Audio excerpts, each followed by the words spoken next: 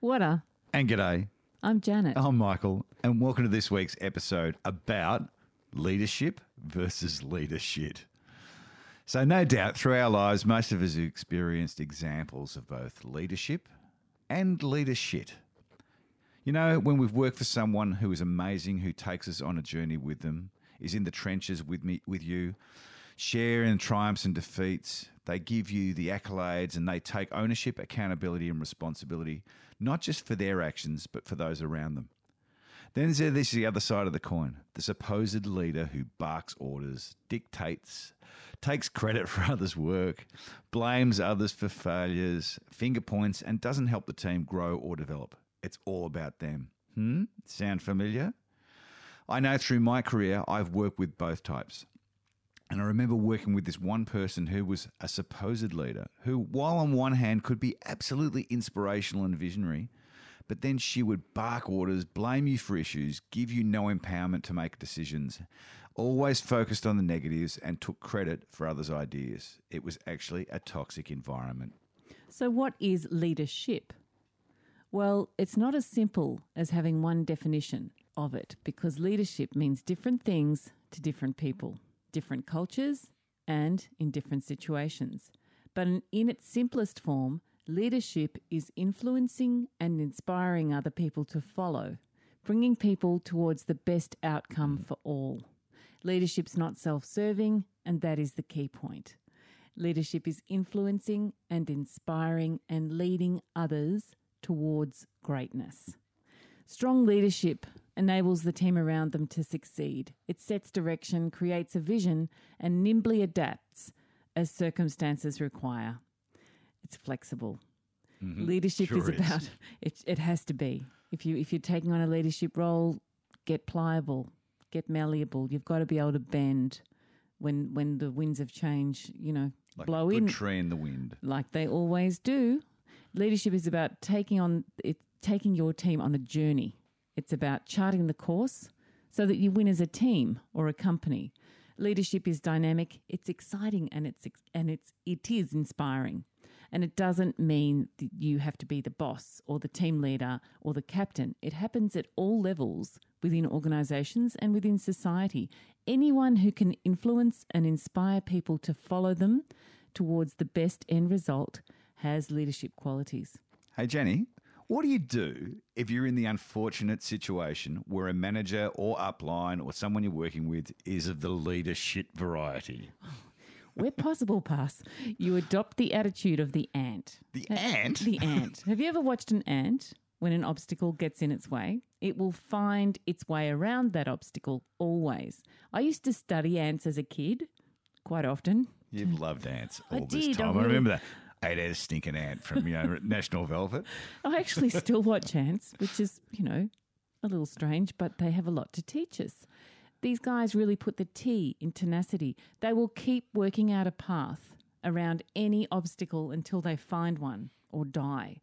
So to deal with leadership, don't die, but just find a way around it. And okay, there are certain situations, for example, if you find the leadership is affecting your mental, physical or emotional well-being, you need to get out. Oh, yeah, get out of there. Get right out of there.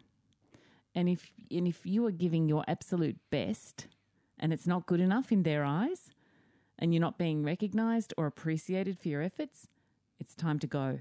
No workplace is worth staying for if you are being treated like this or made to feel, so negative. It's just, that's not worth it. Oh, mate, it sure isn't. And I've been in situations like that before where you just got to get out. You have to get out. You stay there as long as you can and you keep fighting it, hoping it's going to get better, and it just doesn't. Yeah. If it's one of the garden variety of leadership that you're dealing with, there are ways around and through them, like an ant. I'm going to give you a couple. I'm going to share a couple with you today that are absolute gems. The results that I've experienced both personally and with our clients are pretty outstanding. They're really simple exercises. They're going to be on our website, which is www.chrysalisgroup.com.au under free stuff. And I can't wait to hear your stories when you put these into practice. You literally alchemize and transmute the situation into one that is not only workable and sustainable, it brings with it inspiring, positive change. The stories I've got around this are incredible. As we said before, true leadership shares a vision and inspires to provide direction, clarify priorities, empowering you, allowing you to make mistakes, and that's really important, allowing you to make mistakes, and providing the checkpoints for success. And with leadership, the leaders are generally problem solvers, always looking ahead, challenging the status quo, and are always proactive. And if you go back through a previous podcast, the one called GSD, Get Shit Done, you'll see that they do that. They just GSD, they get shit done. They think deeply about their industry and what the trends are and how it will change and evolve so that they can innovate and shape what you do in the future. And when you work with these leaders, you really buy into their vision. You're really clear on the strategy and you're working headlong to the achievement of what it is they're aiming for. And history is littered with so many amazing leaders and who demonstrate leadership and also leadership. A great example of outstanding leadership was Winston Churchill. In one of the most difficult times in the world's history, Churchill had an amazing ability to inspire an entire nation. He did not allow a defeatist attitude, nor would he consider talk of reasonable terms with Hitler. He had this ability to channel his vision and determination to the British people, strengthening their resolve and giving praise to others. Sure, he had faults, who doesn't? But in this situation of leadership, he was fantastic. He projected an attitude of optimism and stalwart fortitude.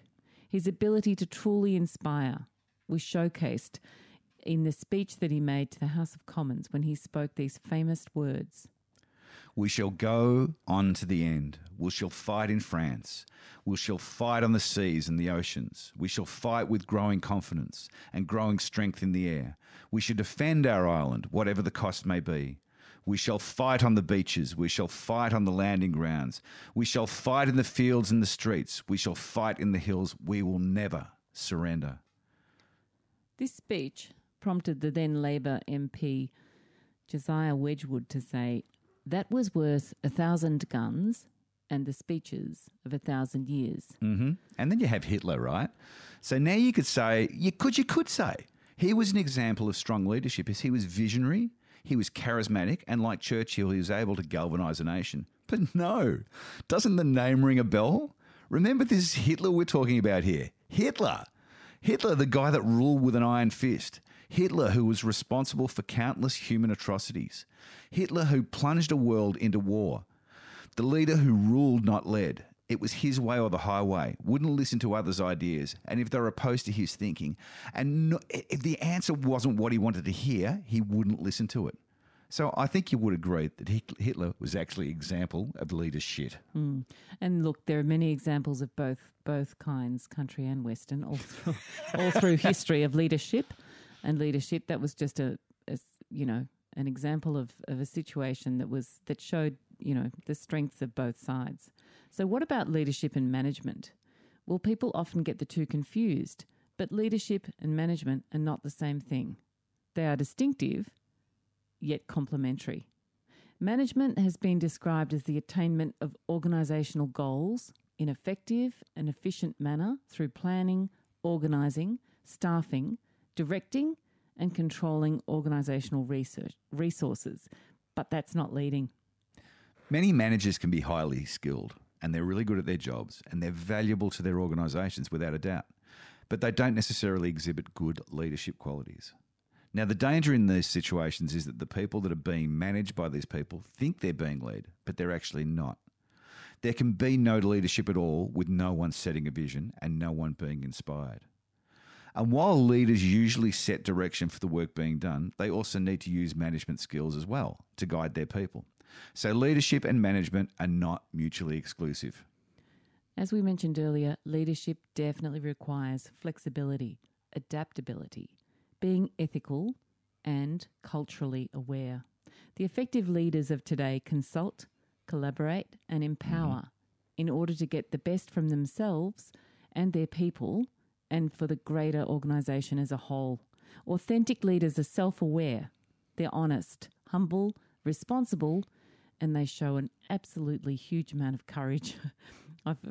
We've all worked for leaders who've gone out on a limb because they know what the right thing is to do. They stay true to themselves and to their staff.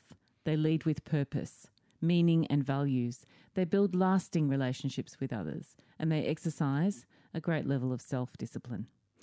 They live above the line most of the time, meaning that they take ownership, accountability and responsibility, not only for their actions, but for the actions of those around them. Leadership is the complete opposite of this. It sure is. So to sum it up, leadership is about others, about helping others be their best and bringing the best out in them.